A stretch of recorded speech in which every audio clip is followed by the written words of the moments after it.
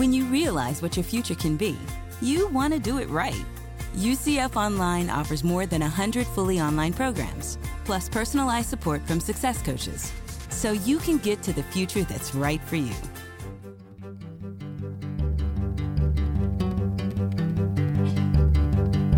From the University of Louisville's Delphi Center for Teaching and Learning.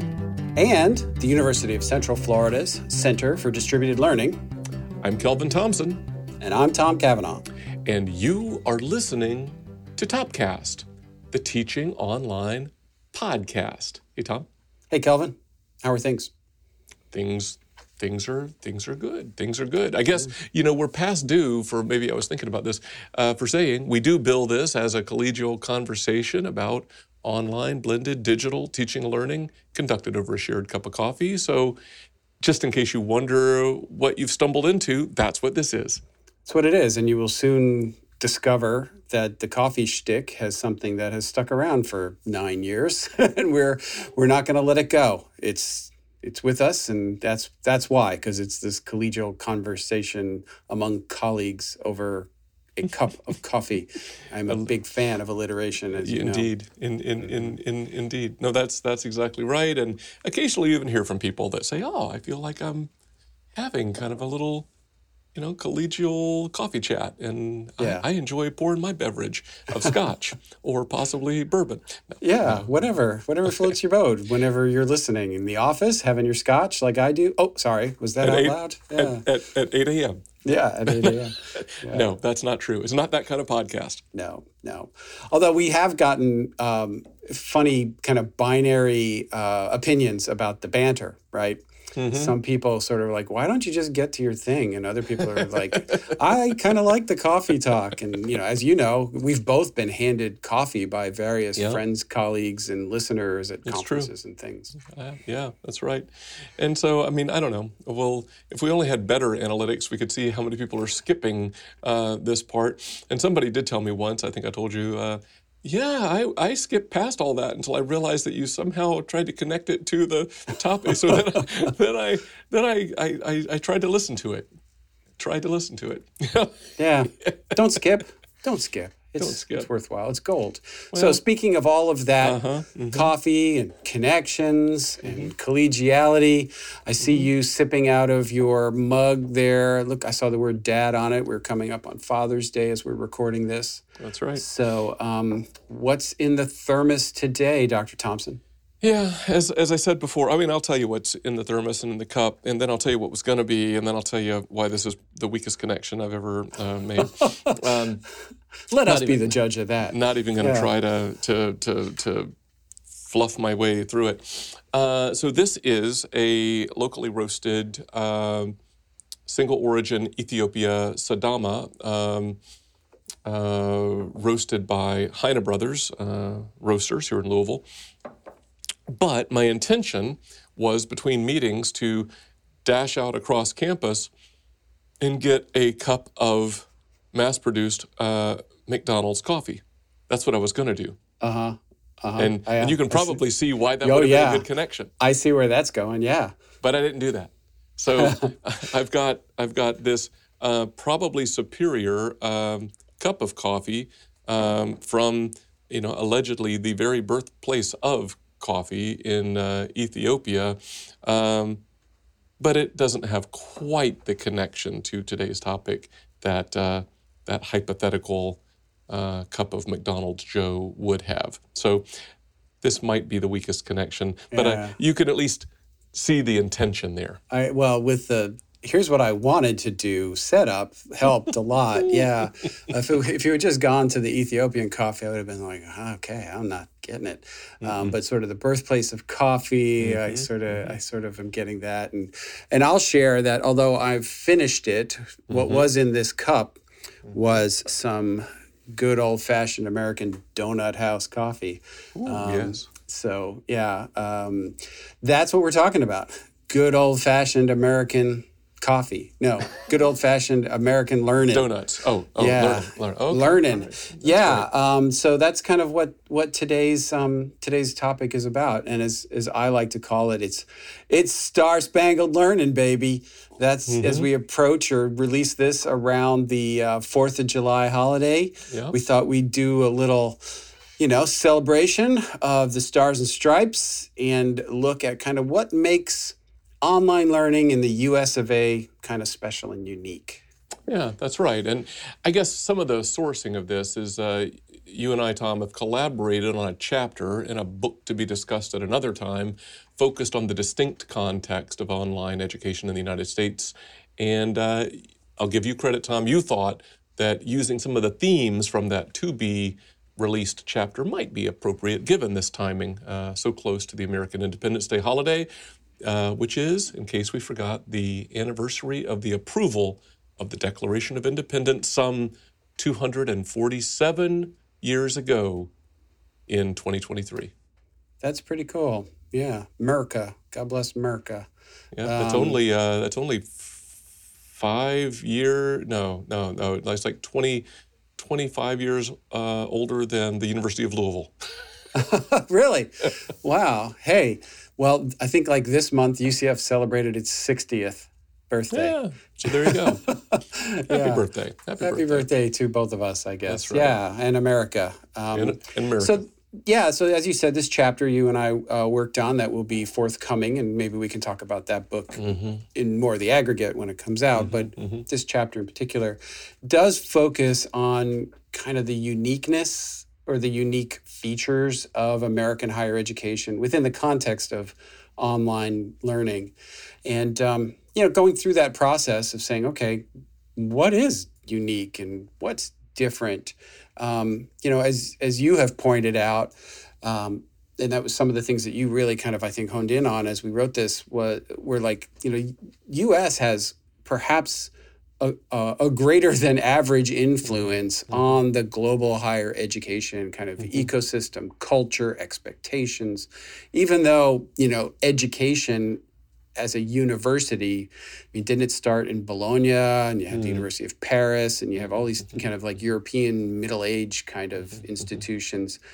Today, though, when you think of higher ed, I'll give one small anecdote I may have given on the podcast before, but I was in China and I was participating in a fair where high school students from around China came to Beijing, and they met with all these different institutions from all over the world that were in this sort of, convention center almost. And we're learning about schools that they could attend outside of China. And so I had an opportunity, we were part of a consortium, to give a little presentation. I did a couple of these to various people who came and showed up to learn about these American institutions. And when I talked about UCF, the very first question, almost before I even started, hands went up. And the question was, what's your rank? I'm like, wow, let me tell you about Orlando and our programs and stuff. But I had to tell them the number, right, what our rank was at the time. So when people think about higher education, they're looking at those rankings. And those are dominated by like the U.S. News rankings, specifically what they were asking about. And, these are American ranking systems. And they just have a real influence internationally. They certainly did in China at that time. Although, I think we had talked about this when we were writing that chapter. We pulled a number of competitive ranking products, things, yes. right? Yes. And, again and again and again, whether it's the top 10 or the top 20, the greatest proportion come from American institutions. And I think that was a point you made at the time. And I think that you can't argue with that, right? That there is this influence, and which is not to take anything away from any other country. And then arguably some of the earliest, people debate what the origins of online learning are. Some people want to take it back to the 60s, but at least in the, for reals, 90s, a lot of the splash, the pebble in the pond, seems to have sourced to the U.S. and certainly the professional associations and early scholarship, all in the U.S. So I think all of that maybe serves to explain some of the outsized influence globally that American online higher ed has, but some features that we could use to describe American online higher ed generalize, others not so much. But we thought we might comment on some of those themes. Yeah. So, do you mind if I kind of start Please. with one that I thought was really resonated with me as we worked through this? Was that kind of the kind of, I don't know, independent kind of cowboy spirit that Americans have, that I think is represented in sort of a federalist governmental system. So this here, well, let me say, like in other countries I've been to, like when I've given talks at an education conference or something in South America, or as I did in the Far East, there's usually like a Ministry of Education. That's right. That is at a central government level that kind of oversees the higher education system within that country. In a way that's different here, in that, yes, we have an education department in Washington, but it doesn't have the same kind of influence as a Ministry of Education does in one of our other countries that you can name almost any of them. Instead, here, everything is, at least in public education, is controlled at the state level, and the federal government is sort of the provider of funding, like Title IV financial aid, for example. It's like a major thing that they distribute to people. There's policies and regulations that we sort of have to follow, but they're not necessarily having the same kind of influence that state governments have on institutions like yours or mine. Yeah. And I think that then, and if you extend that kind of independent, like we're going to do it our way mentality down to online learning, it gets even, I think it becomes even more true. And this goes back to maybe a podcast we did not that long ago when we were talking about institutional differences, just based on your early observations at Louisville. Each school, each institution is going to do things their own way within their own context, within their own state, which is different from the state that they're next to. And I think that is, you can't overstate, I think, the importance of that dynamic when you compare us internationally. I think that's right. I think that's right. And you could kind of call that a kind of centralization versus decentralization nationally. And then I think some of what you just talked about that variation, we might also say that there's a range of implementations at the institutional level, and that includes a range from more centralized to less centralized, more decentralized models across the board. Yeah, it is true. It is very much I don't know if this is quite the right terminology, but it is a bit of a competitive marketplace of models and ideas, across these institutional implementations. Yeah, I think that's true. And then, like within an institution, there are multiple different models within that centralized, decentralized. And these are things that we've touched on over the years in various episodes. But like, are your online operations kind of mainstreamed into your normal academic operations of the institution? Like, are you using the same terms, the same faculty, the same admission, all of that? Or are you set up as its own thing, like a separate campus with a separate admission staff and a separate, tuition and everything else? They both can work depending upon your context, but they all exist in this broad ecosystem. And then look at, public versus private. You're going to see, I think, a lot more variety across the U.S. Because of all these factors, plus just our size, than you might see in other institutions or other countries. Yeah, I think all of that is right. I think all of that is right. And then I know something that when we were conceptualizing this chapter that there are a few things, but one that I think you put on the table early on is as maybe another particularly American idea is the mega, the big, go big or stay home, right? the rise of the mega university, the and even maybe related kind of the rise of concepts like massive open online courses, that kind of outsized implementation, not necessarily as a model for everybody to follow, but as a construct that has had ripple effects. Yeah, I think that's true. Of course, there are exceptions. You've got something like the Open University in the UK. Yes, right. I was told, I have to admit, I don't know a lot about it. So, here we go, talking about stuff we don't know anything about. A distinctly American trait. That's right. Yeah. Do it with confidence. Right. But I think there's an institution in Turkey that's got something like close to 1 million students or something like that. I probably should have researched that.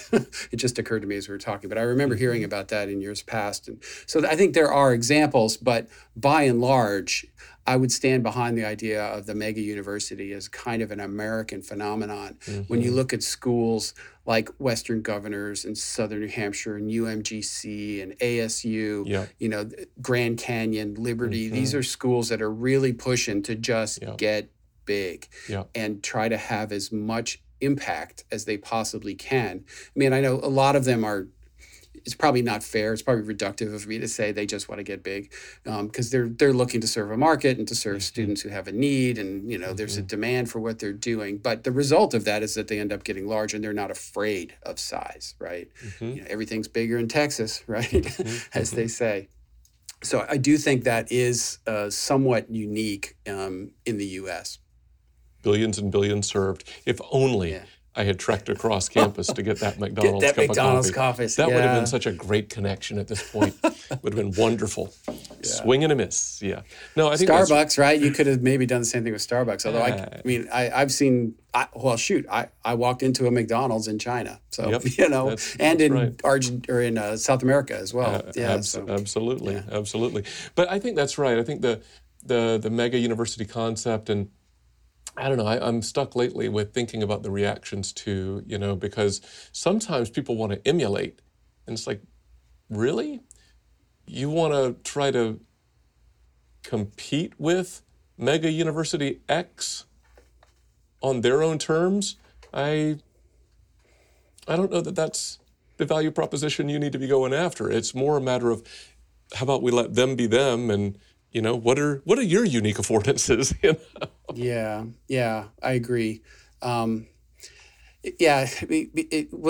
happening in the U.S. too, right? Yes, that's right.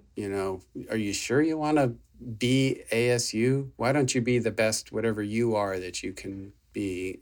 That's right. Yeah. That's right. And I mentioned MOOCs, right? I will say, I guess there's, like everything that has rises, right? They have falls.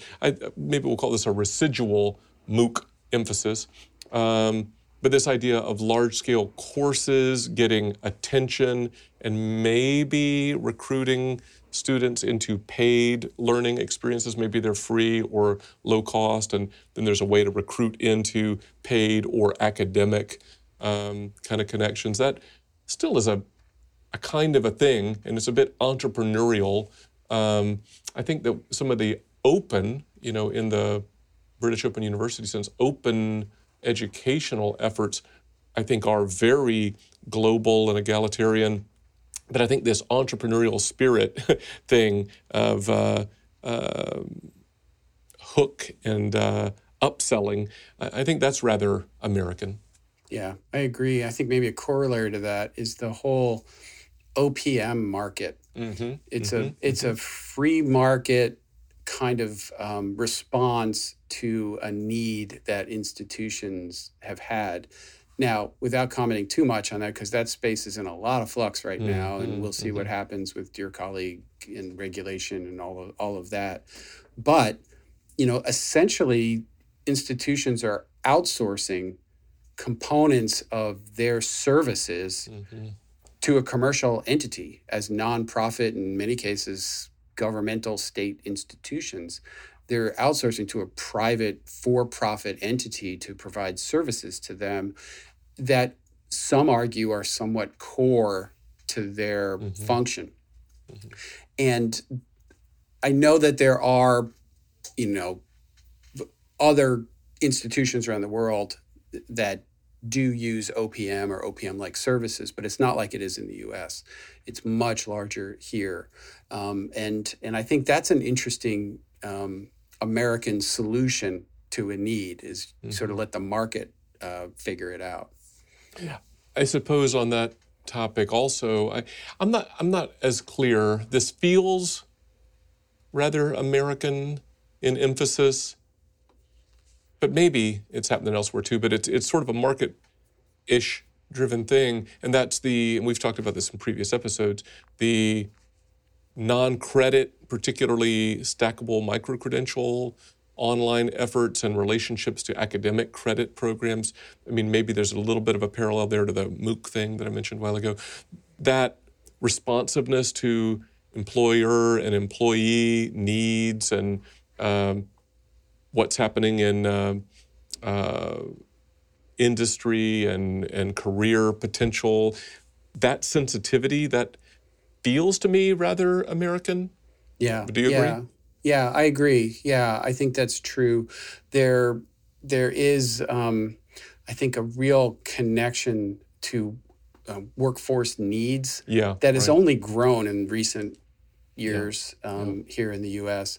I don't know. This wasn't in our chapter, but one anecdote that I'll share that I think another difference, it's not so much about online learning, but intercollegiate athletics is something that's just like in Europe, it's nothing like it is here. Right. Maybe there's some Olympic sports or something that people do, but I remember hosting a delegation from Europe, various European countries. I remember the Netherlands, I think Germany was in, there was a bunch of them.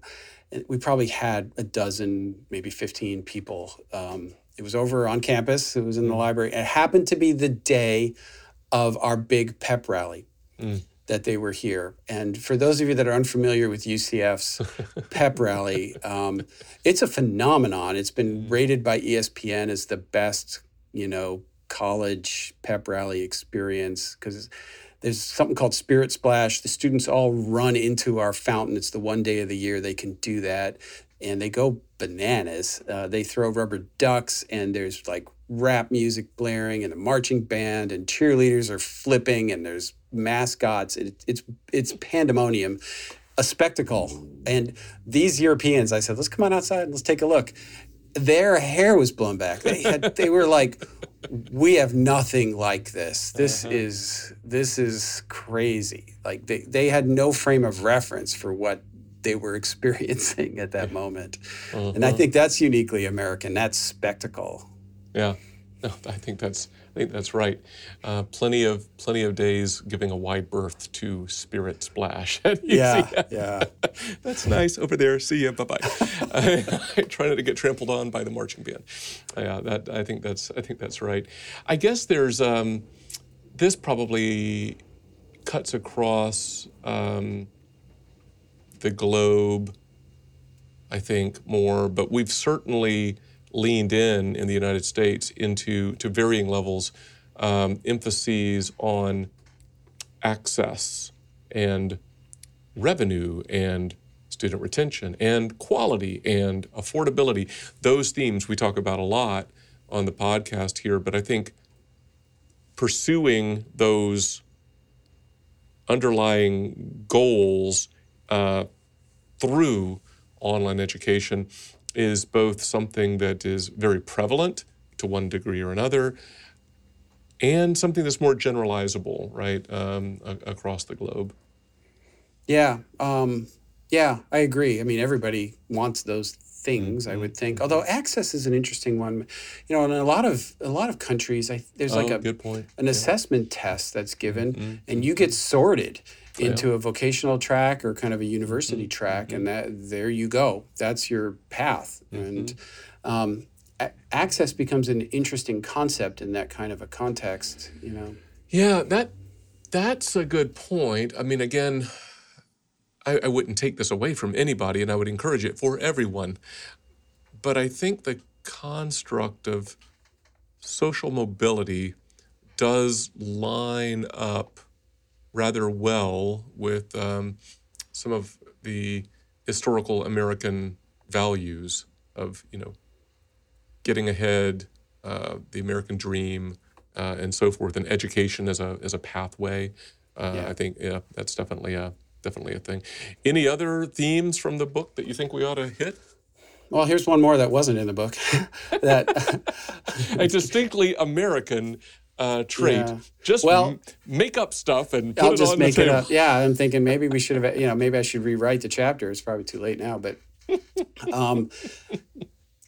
European, for example, institutions are often available to their citizens at no cost. And that's a pretty unheard of concept in the U.S. Unless you're got some reason to get a scholarship, whether it's athletic or academic or whatever it might be. The average, citizen going to a university is probably not going to get it at no cost in the U.S. And that's a little bit of a difference as well. Yeah, some might say tragic, but it is American entrepreneurialism at its best, I guess. Let's try to make a buck. But I guess the flip side of that is, which we touched on a moment ago, maybe to call it out, is maybe more than a lot of countries, we tend to think that higher education should be within reach of everyone, right? In that way that bridges background and social class and all that. So it's ironic that, but not freely, So it's a weird interplay between those two dynamics, perhaps. But no, that's a good point. Cool. All right. So before I put a bow on it, anything else you want to add or highlight from the chapter yourself? Maybe just the passing reference. This seems to be American. There's a lot of talk around the United States these days about birth rate drop-off and demographic enrollment cliff. Maybe everywhere except in Florida, is a thing. And I think that is very much contextualized, right? I mean, that's going to be country to country, region to region. It sort of depends on what's happening in your particular area. But that's something that a lot of institutions are wrestling with in the United States right now. Yeah. Well, there's maybe one more that I kind of remembered that we did touch on in the chapter, which is kind of I think a uniquely American thing, which is this concept of accreditation, regional accreditation. A Ministry of Education might, authorize an institution to operate within a country, but the idea of regional accreditors being the gatekeepers of like financial aid, eligibility coming from the federal government is, I don't think that's common elsewhere. And I think that's an interesting concept. And since so many of our students, especially online, are on financial aid, that becomes an interesting piece of the puzzle. Yeah. No, that's well said. You want to land this plane for us? Let's. All right. So American online education continues to provide models for the entire global community. While some of these are distinctly American, others are adaptable in other national contexts. So, take what works and ignore what doesn't. Hey, can I just say one thing about the podcast before you kind of, ship us out? And that is, if you're listening to this on your favorite podcast app, give us a rating and a review. It does help to allow others to find it if they're looking for content like this. We do appreciate it. And if you're watching this on YouTube, smash that like button, as the kids say. The kids. Yeah. Rate and review, please. Like us. That's right. Yeah, thank you for that. Well, it's been good being with you, Tom, and sort of virtually, asynchronously sharing a cup of coffee with you. You drank yours earlier. I drank mine now. I wished I was drinking McDonald's, which is very ironic. So thanks for that. And until next time for Topcast, I'm Kelvin. I'm Tom. See ya.